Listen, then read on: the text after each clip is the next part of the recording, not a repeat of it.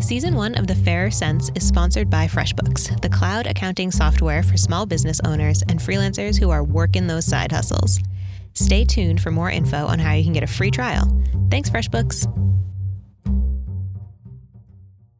I'm Kara. I'm Tanya. And this is The Fairer Cents. Rad women and real money stories instead of the same old financial bullshit.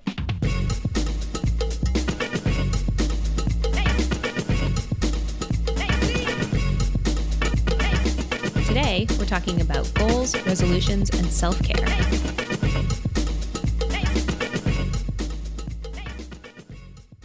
Hey, Kara. Hey, Tanya. How's it going? It's going really well. It's currently below freezing in Austin, and I am Shut rocking. up. Yeah, I know. It's above freezing here. It's warmer in the mountains of Tahoe than it is in Austin, Texas. Like, I think hell has frozen over. What? This is a day to be remembered. This is one for the record books, folks. I almost don't believe you. I have to look it up right now. Check it out. There's a low of like 24. It's crazy. Yeah, it's currently 46 here. What? Which it has no business being in the winter. We totally need snow and it's no good. But yeah, wow. Yeah, and so I'm rocking my onesie, which last year I didn't get to wear at all because it never really got cold enough. And this year I've already worn it twice. I'm rocking a onesie too. We're onesie twins. Oh my God. Yes, that's the best kind of twin to be. Okay, so let me ask you a controversial question. Yes. Feet on the onesie or no feet? My onesie does not have feet, but in general, I'm not opposed to them. I tend to be opposed only because they are always made for shorter people. And so like my onesie tends to come to like above my ankle when I'm sitting. So if it had feet, it would be pulling down. So I'm anti-feet only, just like if they came in multiple lengths, I would be all about the feet. Oh, yeah. I see that is short person privilege. And as a short person, I probably fit into onesies with feet, no problem. Oh, gosh. I think that is one of the more ridiculous minority classifications. Like, yes, it's so hard to be a slightly above average height person. Other controversial question, butt flap or no butt flap? Oh, I also do not have a butt flap. And you know what? I've never thought about it. I think I'm pro butt flap. I'm totally pro butt flap, but they're really hard to find. But like the one problem I have with the onesie, this is like so getting away from money topic, but is like you kind of have to get naked to pee, which in the winter, it's so cold. You want to be covered. So yeah, I wish I had a butt flap. Yeah, I just recently peed and you have to take it on top. I mean, all off. I just recently peed too. We're twinning on everything today. Tell me something else that you are super stoked about right now that does not involve butt flaps or peeing. No bodily fluids whatsoever.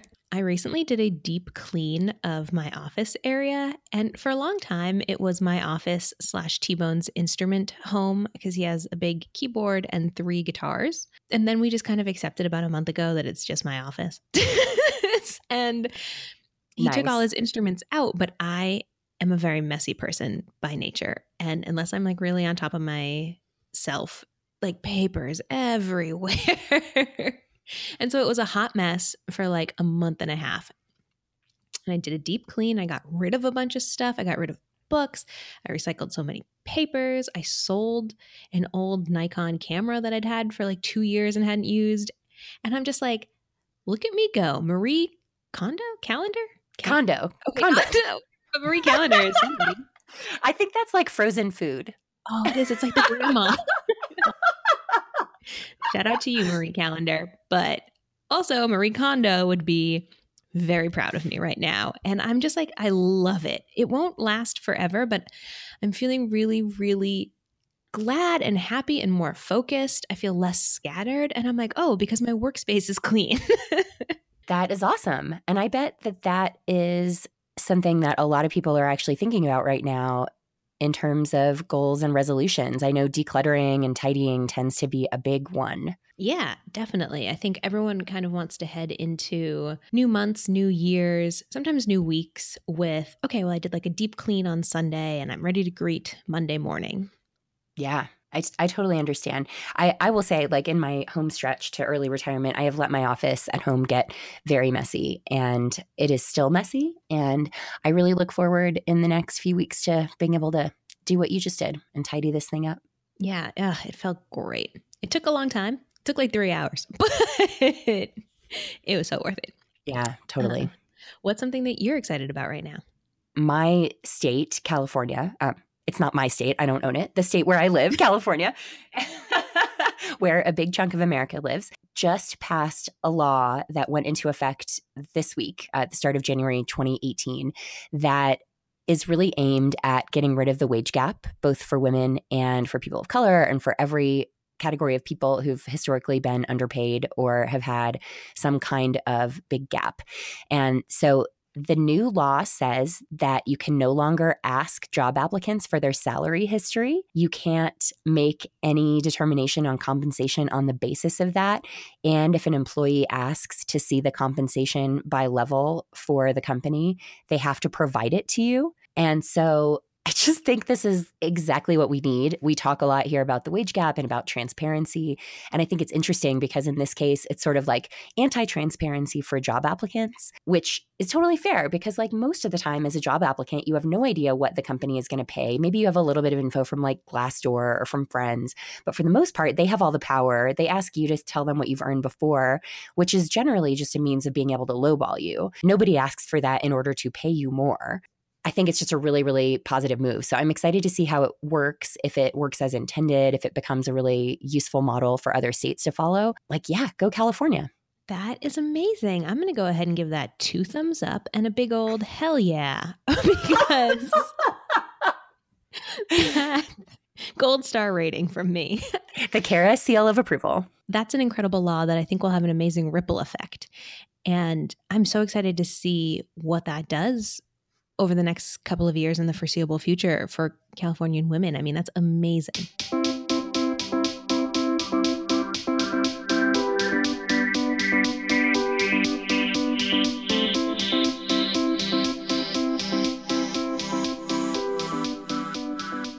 All right, so today we are talking about goals and resolutions. And this is a time of year when we're recording, when a lot of folks are thinking about resolutions, but I'm of the opinion that a resolution is really just a goal by another name. And goal setting is something that a lot of us tend to do at all kinds of times of year, at all times of our lives. And so it's worth a bigger discussion that's a bit more evergreen than just thinking about it at New Year's. I'm a big goal setter. I set goals for myself all the time. And sometimes they're short term, sometimes they're long term. They are not dictated by the calendar, really. But I also think, like most things in life, there are 2 sides to any coin, and goal setting or resolution setting can get tricky and it can get negative quickly. So we want to kind of examine both sides of that coin. Something that I've become really aware of through a couple of different things. One is through my blog, Our Next Life, but the other is through my prior life as a fitness instructor, which I did for a really long time, seeing how goal setting can be really positive and can lead people to do huge, amazing things. And I think Kara and I are both testaments to that, which we will talk about more in this episode. But the flip side is sometimes the act of setting a goal can set a bar in a place that ultimately becomes a negative. It can be something where if you don't actually achieve that goal, you feel a sense of shame or you feel like a failure. And there's something in particular about New Year's resolutions that I think brings to mind a failure narrative that I think is worth exploring a little bit more. So that'll be coming up in this episode too. But we're going to get into all of that, both the positives of goal setting, which obviously are huge, but also the negatives, and really just kind of then get practical on how we can all balance that. It's so interesting for me because I consider myself ambitious, like we talked about in an earlier episode. And I also consider myself competitive. And there's no one I like to compete with more than me. I really enjoy pushing myself. So for me, setting goals is a really good way for me to push past prior achievements and to really see what I'm capable of, which on its face sounds so positive, right? It's exploring the depths of my talent and abilities, but it's also something that I think really quickly for people like me and for other people can, like I said, get a little negative. And none of our goals or resolutions exist in a vacuum. So if you've set a goal to like get really fit, well, understand that that plays into the paradigm of thin being a beauty standard that we have in our world. And I don't think stuff like that gets talked about enough. So I'm going to talk a little bit more about that, but it's stuff that's definitely on my mind each time I set a goal.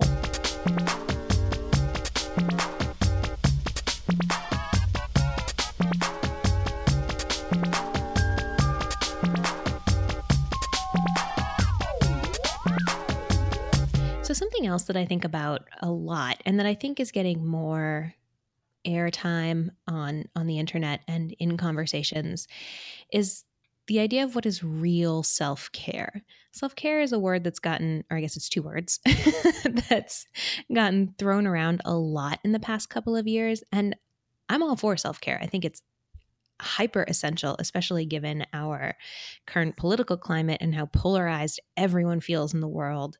I heard a lot of people say 2017 was a really tough year for me in many, many ways. So taking care of yourself, taking time for yourself, totally essential.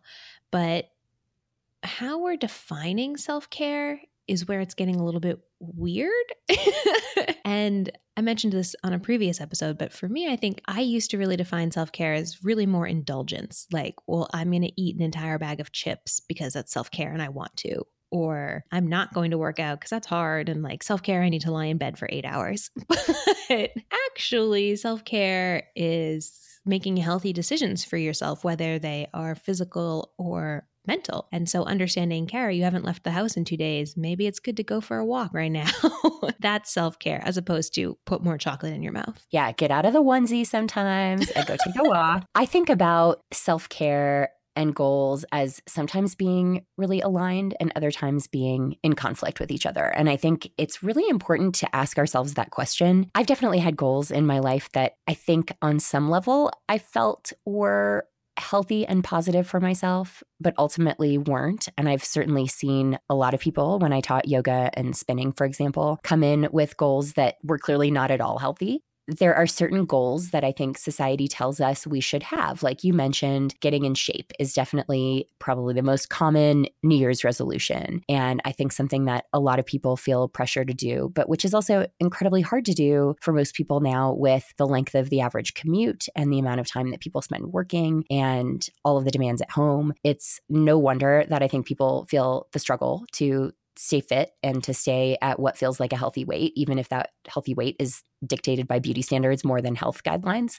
If you're focused on being fit to an extreme level, or your goal is more like how you look or having a six-pack, how does having a six-pack actually make you happier day to day? How does it make you more self-actualized as a person? Or is it just something that feeds your ego? I'm going to get all yoga teacher here, but like, you know, if it's something that just makes you feel like you look good, but it doesn't actually contribute to your life in a positive way, and you're sacrificing a lot to achieve that, like not eating foods you enjoy, or not going out to eat with friends, or not getting enough sleep so you have time to get up and work out. Like those are all things that are ultimately detrimental to your health and happiness. And so you might look great, but feel crappy. And that's ultimately then not self-care, even if you've technically achieved a big goal. Right. I don't know if this is a yoga saying, but I feel like it might be. You know, it's like starve the ego. Don't starve yourself.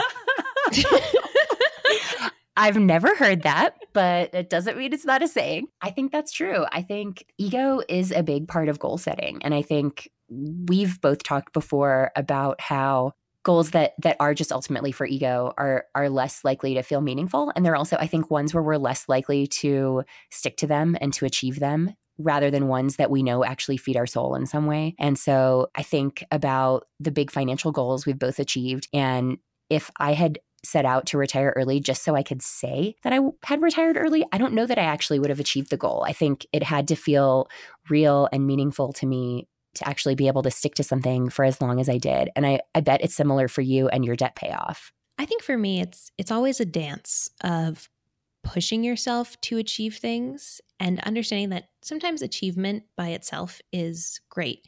And also sometimes achievement is not enough for anything. It's just not enough because of how you got there maybe, or because you didn't, it's a hollow victory. You know, if you are pushing yourself to retire early, but you're miserable every single day of your life getting there, you never get those days back. And that's really tough. Is that worth it? Or is it say, okay, I'm going to stretch out my timeline a little bit and be happier and then reach this goal that I'm super stoked about and be happy afterwards too? I think that's something you've written a lot about on the blog. And I know that, I think it's the Mad Fientist. He really pushed himself super duper hard to retire early and then like was a miserable person for a while. He's spoken about, he was like, I was deeply unhappy and my wife was unhappy with me. And like, he kind of had a come to Jesus moment about why he was even pursuing FI. And I think you can see this a lot in other areas, whether it's fitness or money or relationship status or Instagram followers. I mean, whatever.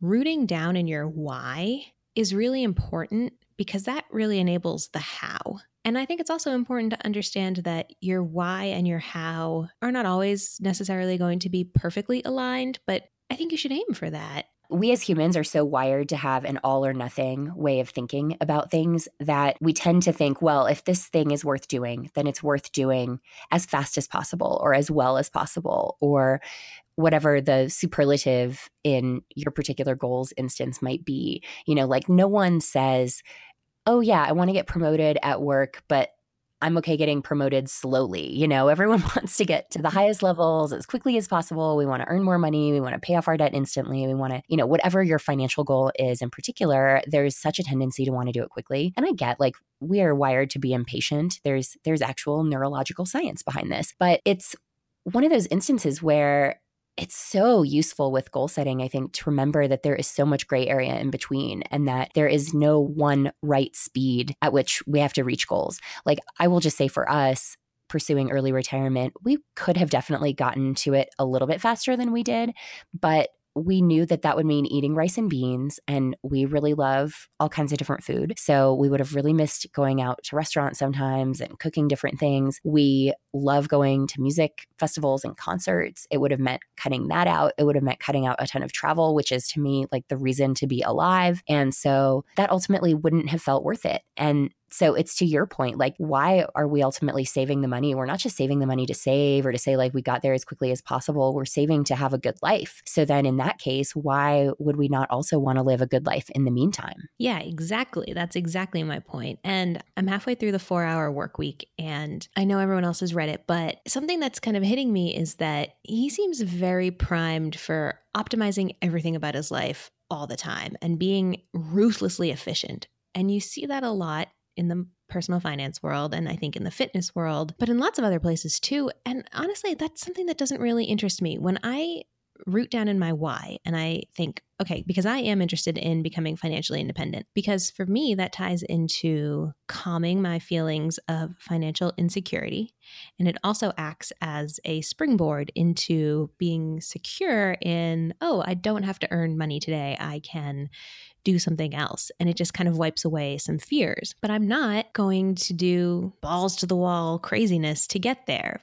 Because again, like you don't get this time back. And I think there's so much to be said for each part of the journey, which is another thing we've kind of touched on a few times in this podcast. When I was paying off my debt, I was 26, 27, and I was ruthless, but I'll never be 27 again. That time is gone. And something that I think about a lot that I gave up was this trip to Las Vegas. I had a free place to stay, but I was going to have to pay for the flight. I was going to have to pay for food. And two of my good friends went. And I kind of regret not going. It was going to cost me like $400 and I didn't want to spend that money. And not going did enable me to reach a financial goal, which is awesome. Like I did that, check that off the list. But it also meant missing out time with my friends who now no longer live in the same city as I am and are very far away. And, I'm 29, I've never been to Vegas. So I just kind of think there's a time and place for everything, right? There's like a season for hustle. There's a season for sacrifice. But there's also when you're on the path towards achieving a goal or setting a resolution, I think understanding the hows of that, how do you want to be doing that? What are you willing to give up and in what amounts? What are you willing to push through or push for? And what are the ways you want to do that? And you don't have to do the same thing as everyone else. And you don't have to write the same story as everyone else. And I think that's something that gets lost a lot. I think so too. I don't want it to sound like I'm trying to dissuade anybody from setting big goals, because I am a huge believer in the transformative power of reaching a goal and what that does for you and your self-image and just feeling like a self-actualized person who can like go out and kick ass in the world. I think that's all awesome. So I think goal setting is great and goal achieving is even better.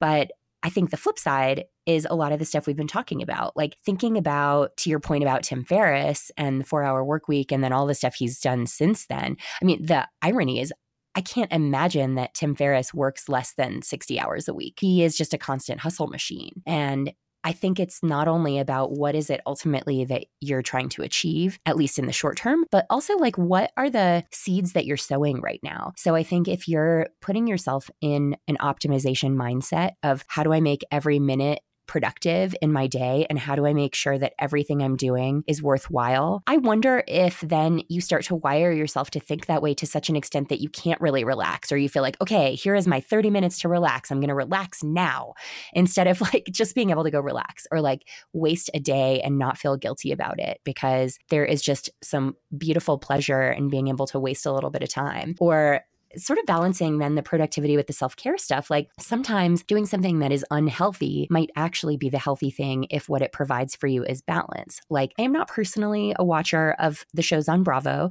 but I know many people who are, some close friends. And like if watching The Real Housewives helps you unplug from work and forget about your stress or whatever else, like more power to you in small doses. If all you want to do all day is sit around and watch The Real Housewives, like that's maybe not so healthy. But if it's helping you balance something else or detox from something, like more power to you. The poison is in the dose. Something that's bad for you in big quantity might be totally fine for you as an antidote to something else. Yeah. And I think that goes back to the definition of self-care. Like I'm a productive person and I'm a hard worker and I love trash TV. I have seen every single episode.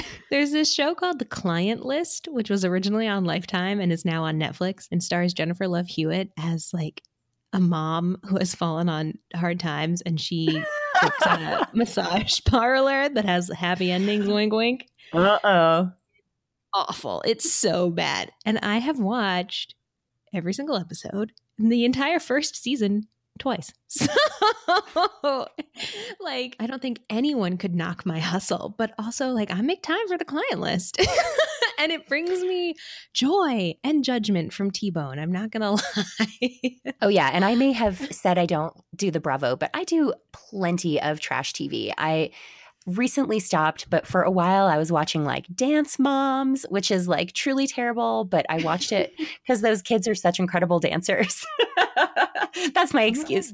But no, like we are all allowed to indulge a little, like whatever you need to counter modern life stress, as long as it's not ultimately itself becoming unhealthy, like no shame.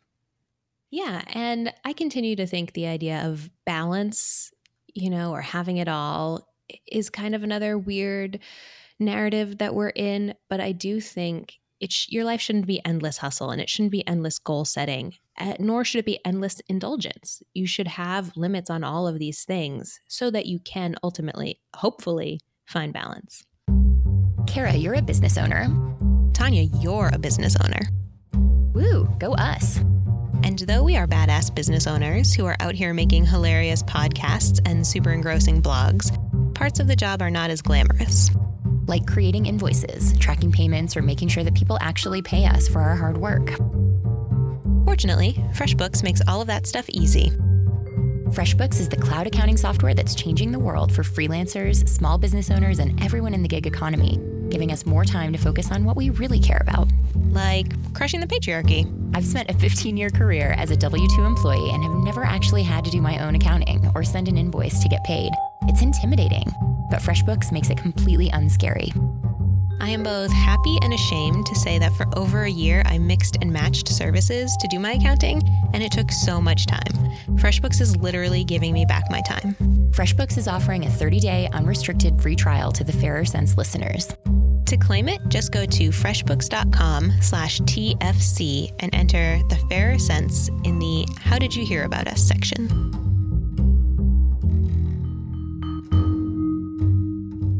A metaphor that I think is really useful is the one of dieting. So we know from tons and tons of studies at this point that have been done that dieting is ultimately problematic, that we as humans are wired to crave food because that's a survival instinct. If there's food in front of you and you don't want to eat it, then you risk starving later because you didn't pad your fat stores for winter. So there is a practical evolutionary purpose for our wanting to eat all the delicious things all the time. Unfortunately, now in this age of abundance, that instinct doesn't serve us well at all. It tends to get a lot of us in trouble. But we know that if you diet constantly, then you tend to have this mindset of being really excited to binge or to have like your cheat day or whatever. But people who diet long-term tend to rebound and actually gain more weight. So thinking about something like a financial goal, if you're treating it like it's calorie deprivation and you're really scrimping in a way that feels deeply unpleasant or feels like you're suffering a little bit for it, that might be sustainable over the short term, maybe one time, like it was for you to pay off your debt. Though I'd love for you to say in a second if you would do it the same way if you had it to do over again, or if you would do it a little differently. I'd love to hear that. But I think the main thing is like, if you make a habit of approaching your financial goals that way, then ultimately, you're not necessarily going to be setting yourself up for success, because if you're always trying to deprive yourself by being super frugal, which if you're naturally super frugal, great. But if that's not natural for you and that feels like deprivation, then it's sort of setting your brain up to say like, oh, I can't wait till I can get to that time when I can spend wildly. And then when you get to that time, you're likely to spend wildly. And then you're going to feel worse about yourself. And then it turns into this whole shame spiral. So rather than setting these super depriving goals of saving a ton to a point where you feel like it's a real sacrifice, maybe set smaller goals that are more achievable, that don't feel like a sacrifice, but ultimately get you out of that sort of like diet and crash cycle that is the same with food, but with your money instead. Okay, just really quickly on the food note, also in the 4-Hour Work Week, I guess Tim Ferriss, he might still be doing this. I'm not sure. He was in 2006 eating like broccoli and chicken 6 days a week. And then he had one cheat day. And he mentions in one of the chapters, he's like, I was on my 12th cupcake. And I'm like, bro, who wants to eat 12 cupcakes in one sitting? Like, well, if you eat broccoli and chicken like every day, maybe that's why. Right. Yes, but if you have more of a balance where you're like, I eat broccoli and chicken and like one cupcake per day, like, why can't you do that, Tim Ferriss? Why do you have to? I don't know. I'm just saying, I mean, I don't want to sound judgmental about anyone's eating habits, because I know a lot of people have very delicate relationships with food. And I pick on Tim Ferriss because A, he put that out there into the universe, and B, he's worth $100 million, and C, he doesn't give a fuck about what I think. So it's fine. But I'm just like, I think it's very harmful, restrict and binge, which studies also show health-wise, it's not healthy. And when it comes to our money too, yeah, like, I mean, I restricted with my debt payoff journey. I cut everything out of my life, like everything. And I worked myself to the bone. And looking back at it, on the one hand, yeah, it was remarkable what I did. On the other hand, I'm like, that was crazy. That was absolutely crazy. And I was not happy most of the time. And I also wasn't working. It wasn't strategic. Like, I wasn't working towards what I'm doing now. Really, I wasn't working in an area that would become my career exactly. So I don't know if I would do it the same way again. I feel very 50-50 on that. I think it's incredible to push yourself and to see what you're capable of. I really do. I also think that such a fine line to walk before all of a sudden you fall into this like dark hole of whether it's, intense control over your life that is unhealthy, or you're caught up in an endless rat race trying to achieve the next thing. I just wish for myself and for others that there is more forgiveness if you don't achieve a goal, or if you don't measure up to some bar that you or someone else put into place. I actually had this conversation on Twitter the other day. This woman is working to pay off a bunch of her student loans, and she was like, I'm setting the goal for like 40 grand. It's going to be really hard to meet, but I'm aiming high. Is this a good or bad idea? And I chimed in and said, hey, I think it's great. Set the bar high, but also understand that if you only pay off $30,000 over the course of next year, that's still badass. Like, that is still incredible, and be happy with that and not upset that you didn't hit 40. So I think that for me is really the toughest part is celebrating the things that you are able to do, even if you don't hit necessarily what you set out to do. And I think that is a really tough thing, because if you don't aim high, then you might achieve less than you could have otherwise. Like if she only set out to save 20, maybe she'd only do 20 instead of aiming to do 40, maybe she does 30. So it's ultimately probably better to aim a little higher, but then it's a question of how do you feel about it at the end? And if that feels like success, then great. But if it feels like a fail, then that's where it's worth some examination to figure out how do you make it feel better. I'm such a big fan of figuring out the systems that work for you, because I went through my whole life feeling like I was bad at money and couldn't save and would spend everything I had. And if I did what pretty much every financial expert I'd read up to that point said to do, I sucked at it. Like I could not take money out of each paycheck and save it the way I was supposed to. And so I felt like a failure. My goal was to do what these other folks told me I should do, and I couldn't. And it was only once I figured out the system that worked for me, which in my case is automation. Like I'm a big decision fatigue person. I feel like there are a million decisions I have to make every day. If I can get to a point where like it's one less decision I can make and the saving just happens automatically and I never see that money and it's invisible and it's hidden from me, then I can save. So knowing that and figuring that out was a huge epiphany. But if I looked at sort of like the how as the goal, I would have absolutely been a failure. But instead, I figured out my own how and looked at the why, which is I want to save money to be more secure so that I don't lose sleep at night freaking out about money, and that so eventually I can retire early and have my own time to myself, or with my husband, Mark, of course. Those then enabled me to reach the goals in a different way. So I know that's like a meandering way of saying that, but I think finding the right system is a huge part of goal setting as well. So it's not just like where do I want to end up, but also how am I going to get there? And what are the tools that are going to help me? And those tools are going to look different for each person. And we're not giving you prescriptive advice on how to achieve goals or how to be like us or like anyone, because everyone's unique and your life and circumstances and abilities are going to be different from ours. And so you have to find your own how.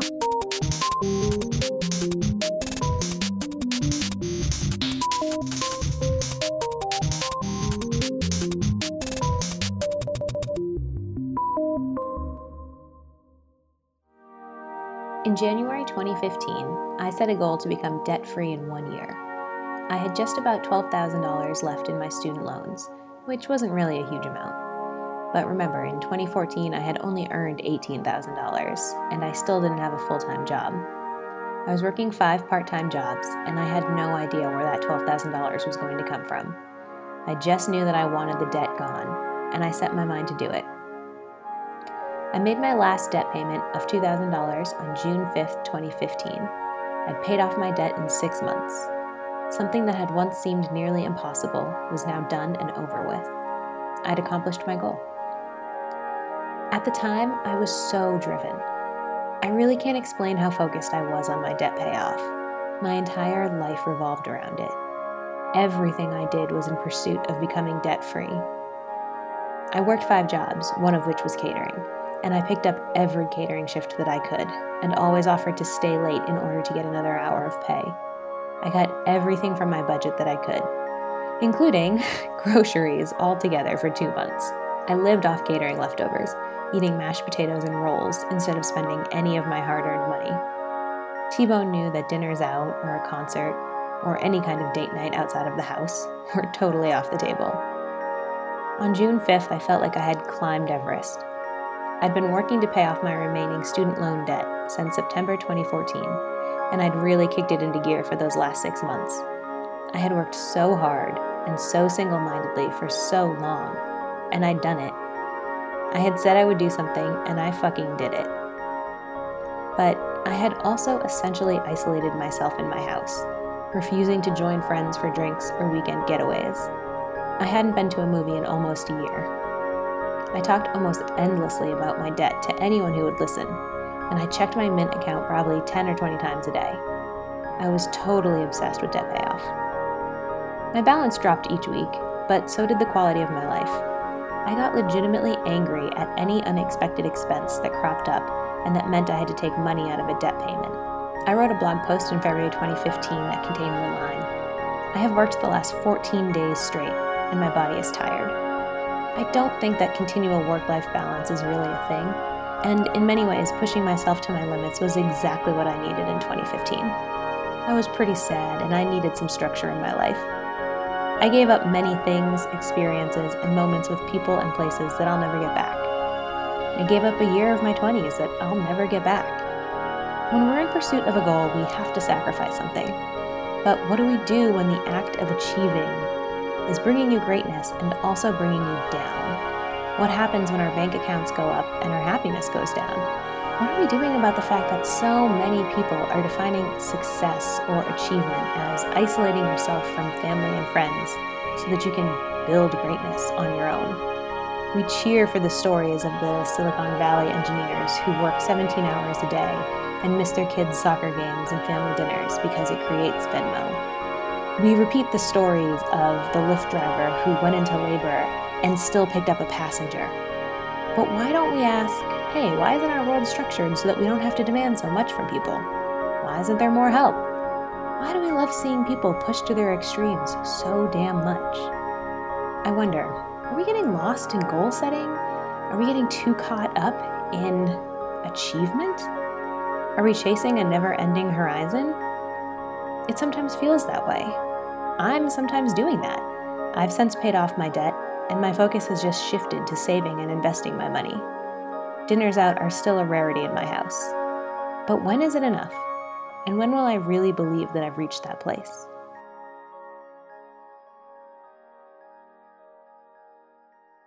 What were some tips that you learned when you were doing your debt payoff, or maybe that you've discovered since then that help you meet financial goals? I'm a very big visual person, so I need to write down my goals and have them someplace I can see them. So I remember what I'm striving for and also the how I'm planning on getting there. Another big thing for me is talking about it. The first thing I started to do when I got really serious about my debt payoff was tell everybody in my life that's what I was doing. Like everybody.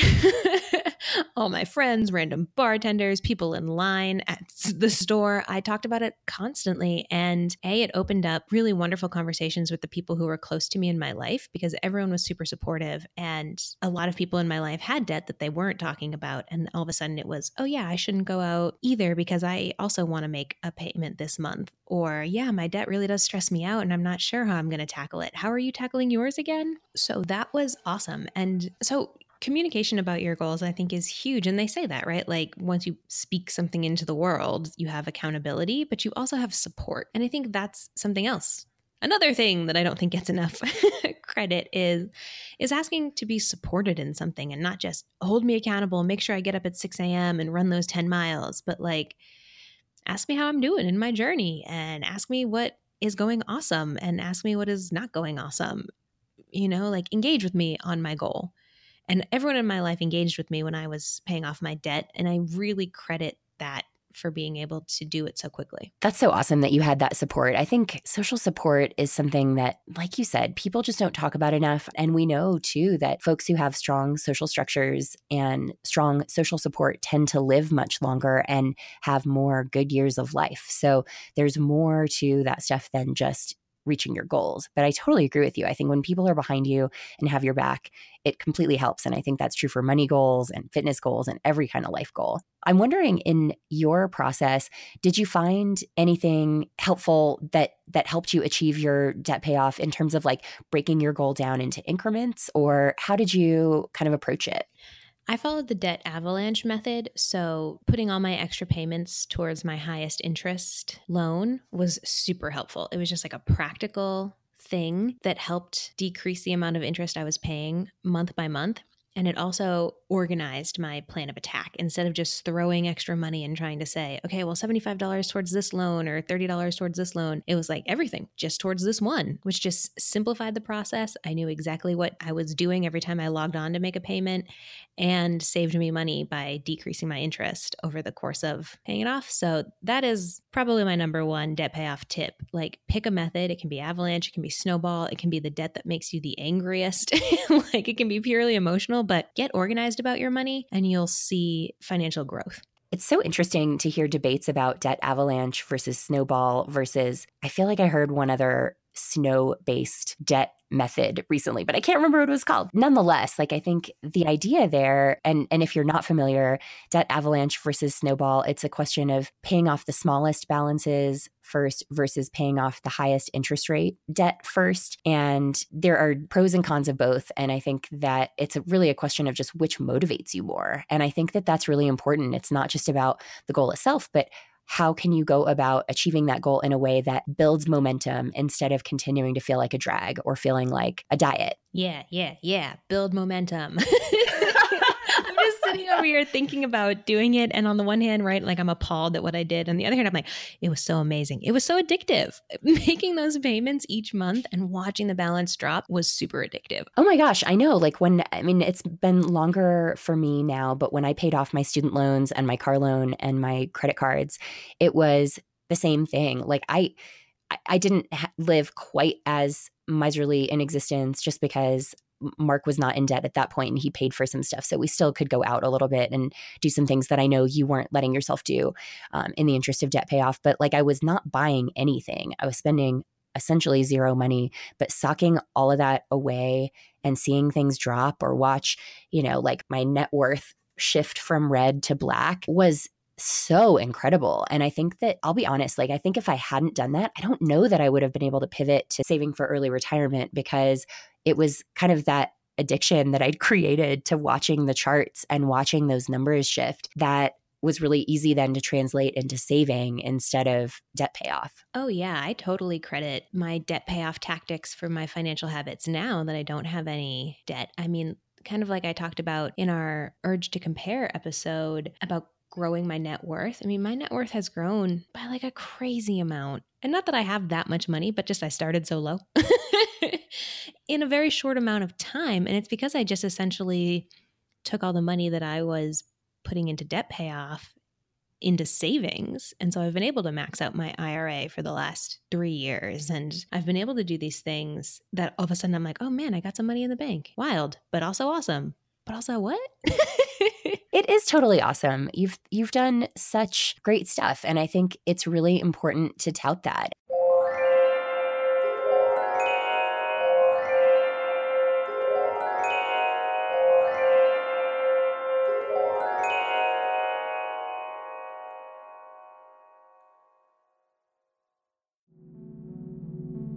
How many times have you heard an ad that began with something like, "This is going to be the year you lose that weight," or "Don't you deserve to finally live your best life?"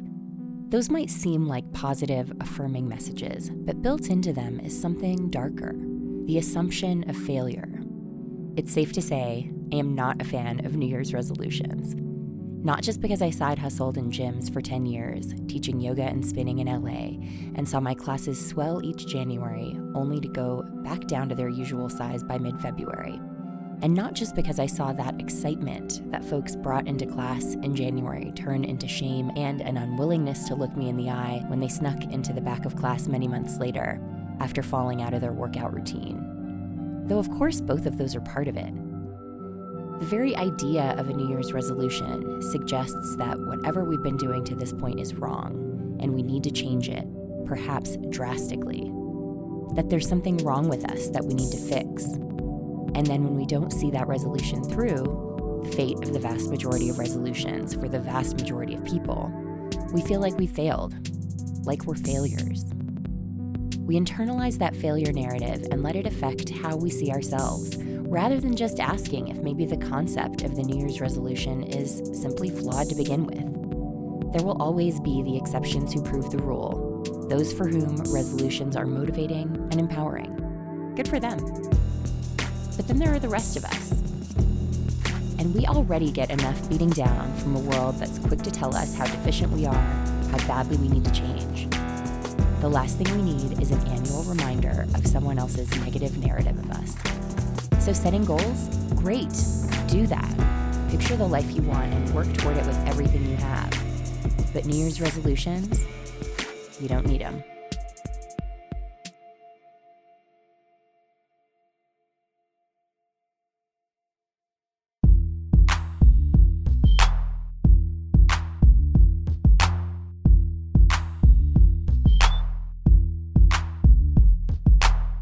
since we're here to talk about women and money, which we haven't actually talked all that much about women in this episode so far, I do think it's interesting when we talk about goals and what happens if you don't exactly hit that goal, that I think is a bit different for women. Like if you look at, for example, our current president, who is by many measures not necessarily the most successful business person. He has how many bankruptcies and lots of failed projects, and still gets to go around and call himself this great businessman. And whether you believe him or not, it's not going to stop him from talking about it.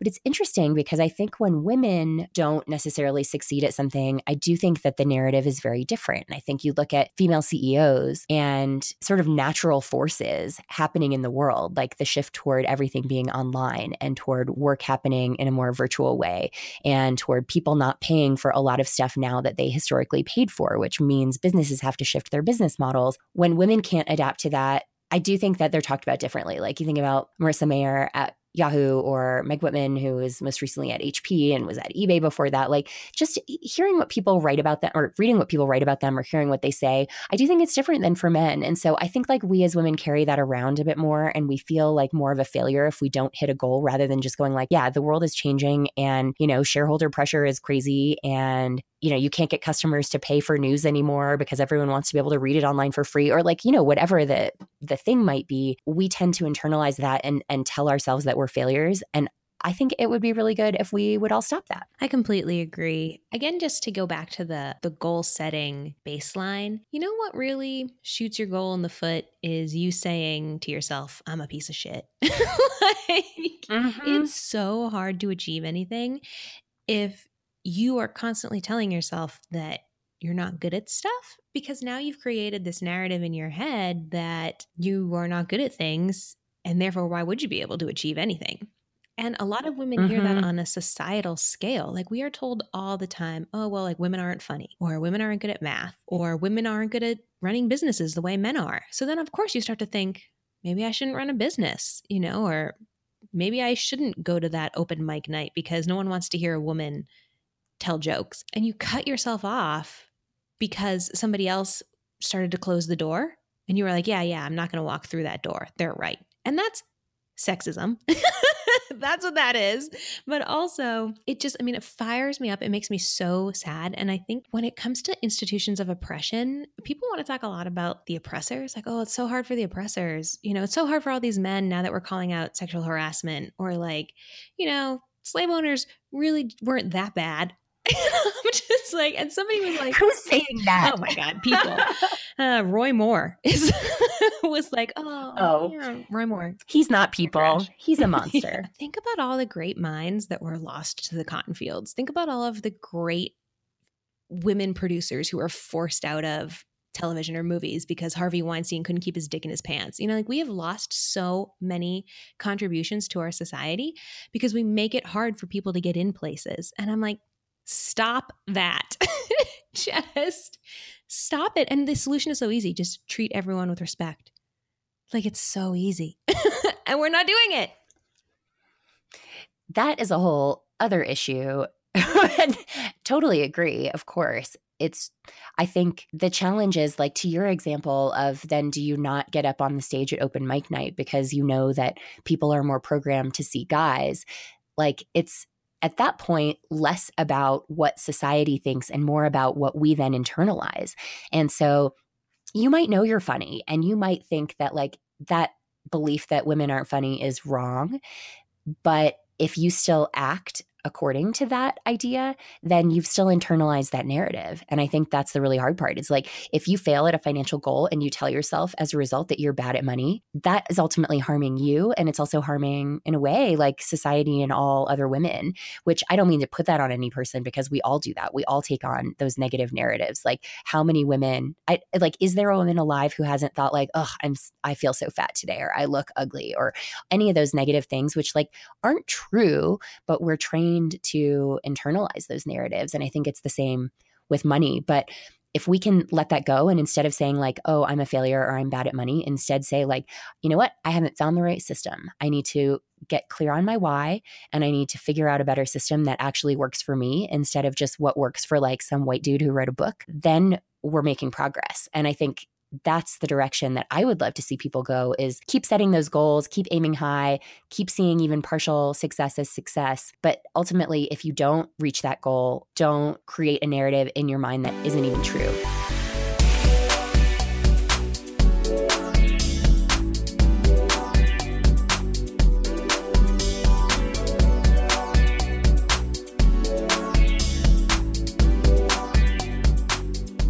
All right, so we touched a bit today on goals and resolutions and some of the pros, some of the cons, some of the muddy waters, as always. And we'd love to hear from you guys.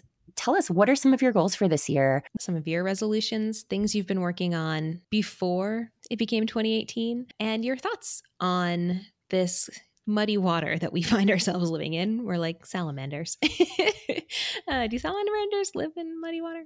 To be determined.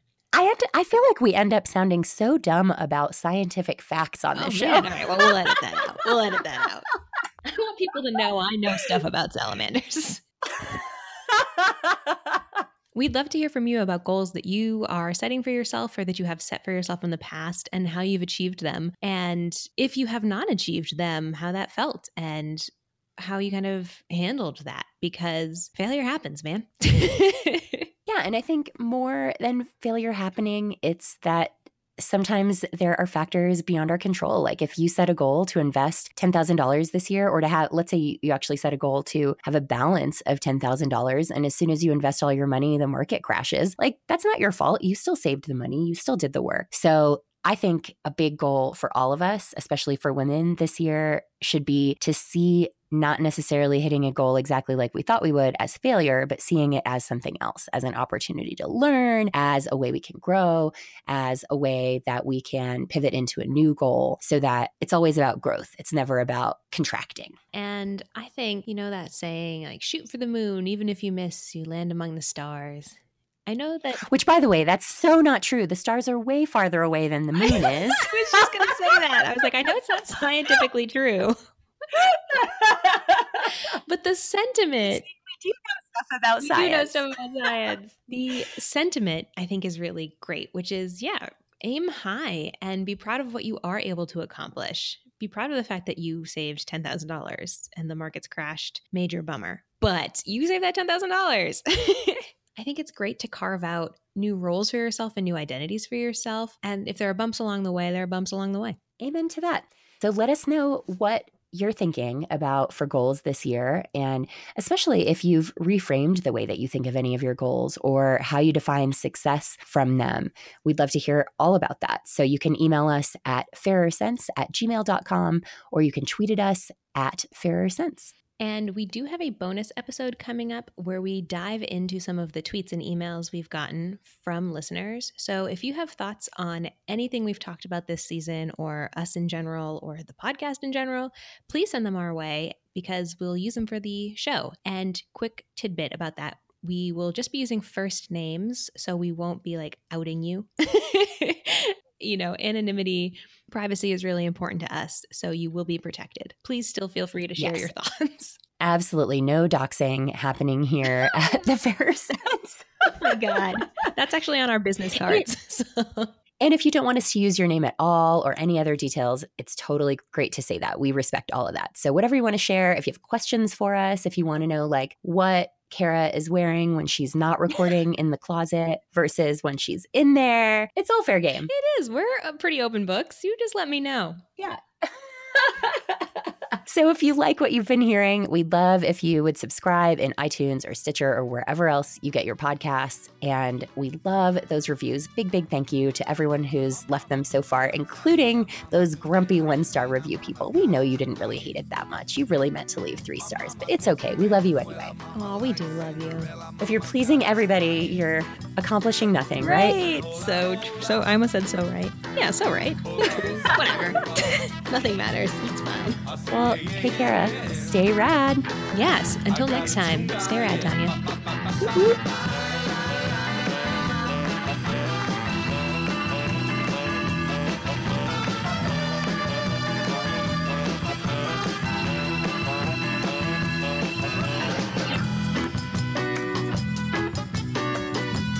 The Fairer Sense is produced by me, Tanya Hester, and the best podcast partner in crime ever, Kara Perez.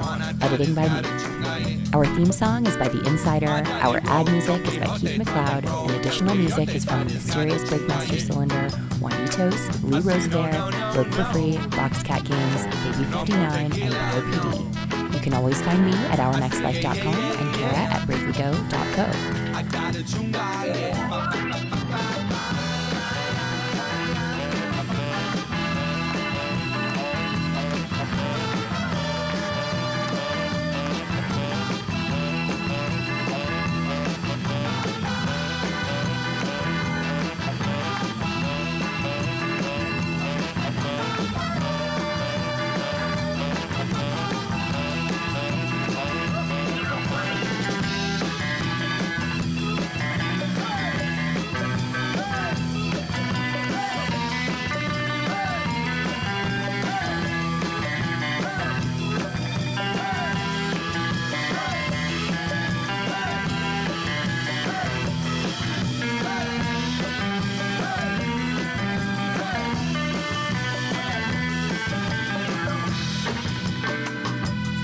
An earthquake right now. I think it's small. Oh my God, really?